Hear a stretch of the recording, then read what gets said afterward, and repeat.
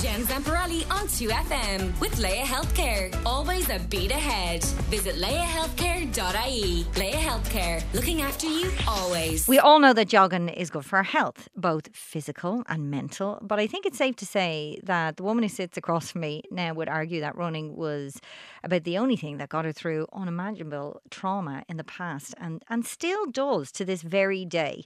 Her name is Laurena Meagher and she joins me now. Good morning, first of all. How are you? I'm good, Jen. How are you? It's great to have you in studio. Thank you so much for coming in and telling us your story.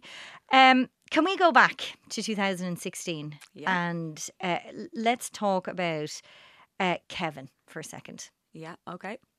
So 2016, we got married in 2016, November, the 4th of November 2016, and we had two kids before we got married, so thank God for that. Then a month later, literally a month and a day later, we were visiting my sister in London, just a little trip over to London, and that's, I suppose, the start of when my life turned upside down. Kevin was feeling probably a little bit under the weather those couple of days. Now, when I say under the weather, yeah, what are we talking? What kind of symptoms? More like a cold, I suppose. Okay. It was a little bit quiet on the Friday, and then on the Saturday we were supposed to go into the city.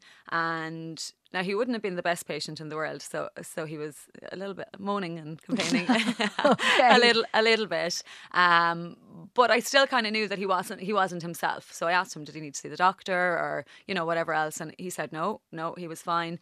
A couple of points where I kind of thought, he might have a temperature, and he was rambling on a little bit. I was like, God, okay. And then he decided that he wouldn't come into the city. He'd follow in later on that day with my brother-in-law. So I said, are you sure? Are you sure you don't want me to stay at home? We had plans with the kids or whatever. And he was like, no, you go. And so we left. I left with my sister and the kids, and that was fine. So I tried to ring him, I suppose, a good few times during the day. And I spoke to him on the phone. And he had decided that he wasn't going to follow into the city. And that was fine. I suppose as the evening went on, I became a little bit more anxious because he hadn't seen his WhatsApps and he wasn't replying and stuff. Mm-hmm. I had a feeling that something maybe wasn't right. Now, I absolutely wasn't expecting what did happen. So we got home that evening, and yeah, it's very strange. I just literally ran from my sister's car, dropped the handbag at the bottom of the stairs. I knew he was in the loft room. So lights were out, kind of. I just had a bad feeling.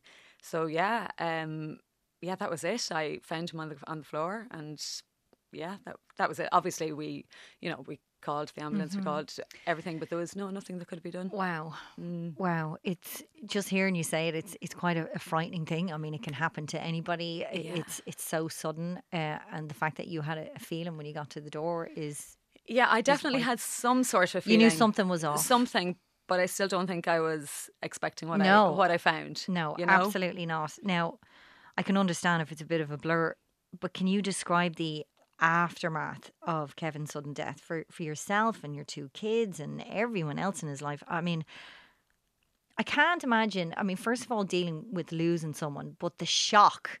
Yeah, the sudden shock of it happening. I mean, how did you cope? I think you're numb. I think you are literally numb. So we were obviously in London, so that made things a little bit more complicated because Kevin's body had to be taken away. Yeah. It had to be investigated.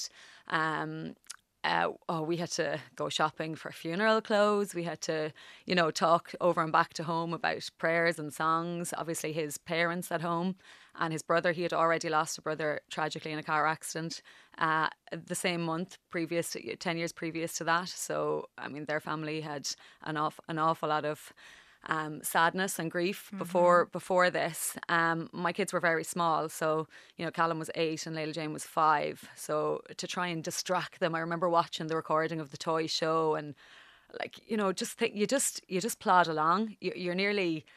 You're numb, so you just carry on with life. I remember going to Zara and looking for black clothes. I remember just being like, okay, I need a black jumper, I need a black trousers. And I remember getting really annoyed with the girl at the dressing room who did absolutely nothing. She's probably a tiny bit rude to me, but I was like, oh my God, you know, so you have a lot of emotions inside, but you're very numb, very, very numb. Yeah. You often hear about bereavement counselling being really helpful in dealing with, you know, really tragic circumstances like this. Did you go down that road?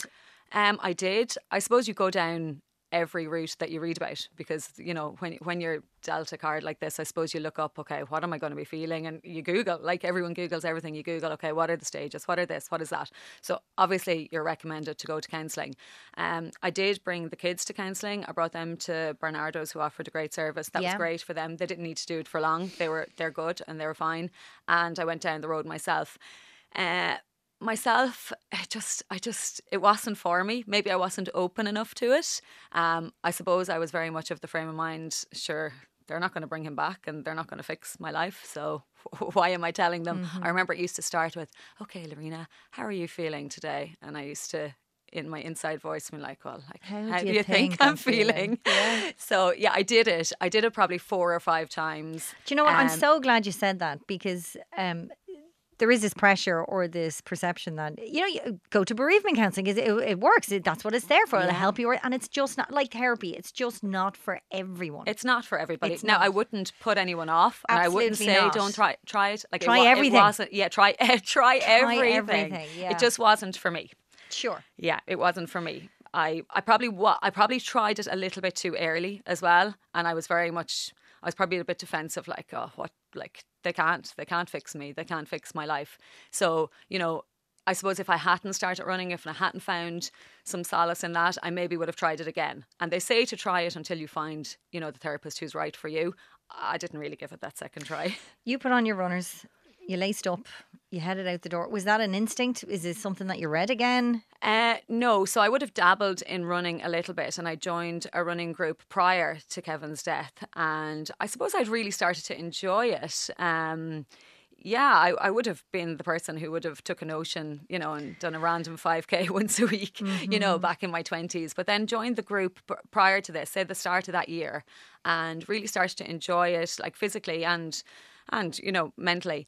And I remember after Kevin died, like a few days later, I was like, I'll never run again. I'll never be able to run again. I'll never, you know, and running was to the fore of my mind, which is really strange.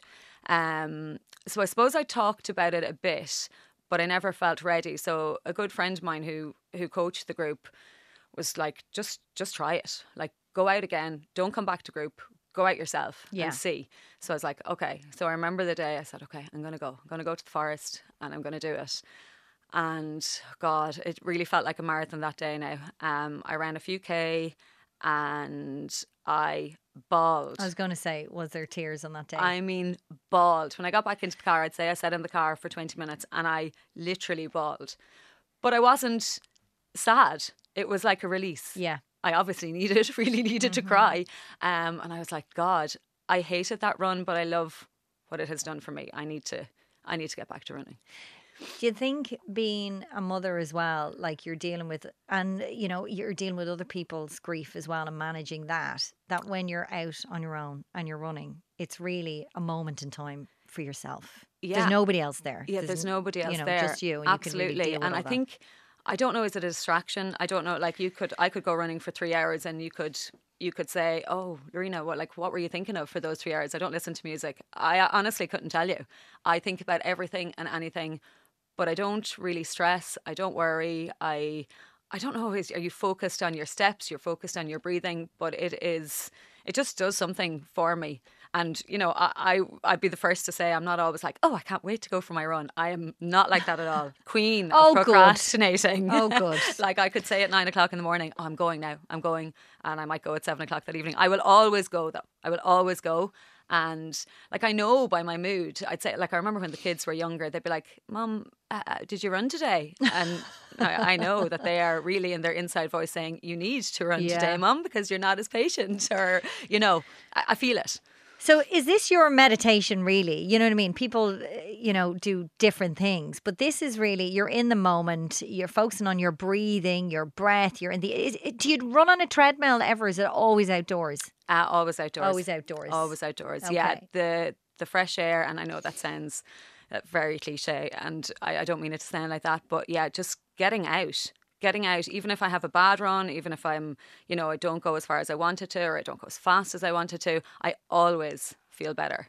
And it's not about speed, it's not about time, it's not about this. And a lot of people ask me, do you compete often and you do this? And I have ran marathons, but I absolutely hate running races. And now, you've said you hate running a few times in this conversation, but you keep doing I it. don't like races. I don't like Okay. races, but I still do them at times. But it is still for my head. When is Still. the point where you think, oh my God, I feel okay, so it's the thought of it can be tricky, and, and maybe during it, or is there a point that you reach in the middle of a run, or when you get into the car, what's the point when you go, oh my God, I'm so glad I did that? Yeah, that's a tricky one. Do you push a barrier? Sometimes I find with exercise, sometimes you get through this kind of invisible barrier that you're like, you're so tired, and then all of a sudden you get this other surge of energy that can kind of carry you through. Yeah, know? absolutely. So I think the fresh air, the hardest step, like everything, is getting out the front door. Yeah, absolutely. And starting it. And, you've people saying all the time, I just can't run. I'm not a runner. I just can't run. But everyone can run. Absolutely. Everybody can run. It just does something different from the early steps. It would often take me a kilometre or two to relax a little bit. It depends on your day, and if you go to the gym, you're probably a little bit uptight for the first while, and talking to yourself and talking yourself out of it, and then you just settle into it. And some days now you'd feel like you could stay running, run away from everything. How many kilometres would you do now? So I probably run 5 to 6 days a week. I could run up to 80k a week. Oh, yeah, that's incredible. Yeah, that's incredible. So you kept running. You just kept going. I kept running. That day, that day, I remember it. I remember it so well, and so much around that time is a blur. It just released, I don't know what, in me. I literally bawled and bawled and bawled and bawled in the car. But it wasn't like, oh, Laurena, stop crying, stop crying, stop crying. You have to stop crying. I needed to. And I felt, oh my God, I felt so much lighter after it. And that would still happen to me the odd time I would be emotional after a run. I was going to say, and I think that's important to mention as well, nothing gets fixed. You're always going to be grieving. Yeah, absolutely. Someone so important in your life, and that it's just learning how to deal with it. And do you have those types of runs, even now, 8 years later? Yeah, absolutely. No, and I'm not here to say that running will fix you, because nothing You said that will off fix air, you. and I said we're not going to say that because you're absolutely right. But has it helped me? Absolutely, tremendously. It really, really has. I'd still have those days, and it's not that I sit back into the car after a run, or I come home and sit on the couch and say and think about my life and cry. It's not that. It's a release. And I suppose there's so much research done on endorphins and what exercise of any sort does for you. But I suppose I would have read all those things for many years, but I never really realised how accurate it is. I wouldn't be sitting there feeling sorry for myself and just crying after coming in from a run. It's something that happens. It just evokes a release of some sort in you, which is bananas. So maybe give it a go if you're very sadly going through something like you've been through, or going through grief at the moment, the loss of a parent or a child or a loved one or anybody in your life. What would you say to them now, anybody going through that at the moment? Look, obviously it's very busy, and depending on somebody's life, I had 2 very young children. I, had to get family help, I had to get babysitters, I had to get this and that. But when I realised what running was doing for me, I was willing to pay a babysitter to come in and sit with them for an hour. They can mind themselves for an hour or so now. But my sisters were great. I used to drop them over for an hour or two. Just find something. It's self-care as much as anything else. It's to get yourself time on your own. It's a distraction, and I know some people would say, "What, are you just blocking it out?" You're not. You're dealing with it. You're dealing with it. You need distractions. So I would just say, buy a decent pair of runners. Actually, to start off, I wouldn't even buy a decent pair of runners, just use what you have. Lace up, and the hardest step is getting out the front door. You might run from here, to half a kilometre down the road, walk for a few minutes, run again. But just give it a try. And I would give it a try more than once. No time pressure, no distance pressure. Just see what it does. See what it does for you. Now, it's not going to fix you overnight. Absolutely not. But I would be very surprised if it didn't help in some small way. Well said. A lot of texts coming in on 51552. Somebody said, absolutely 100% agree. It's hard, it hurts, but it makes me a better wife. It makes me a better mother. It switches off the overthinking in my brain.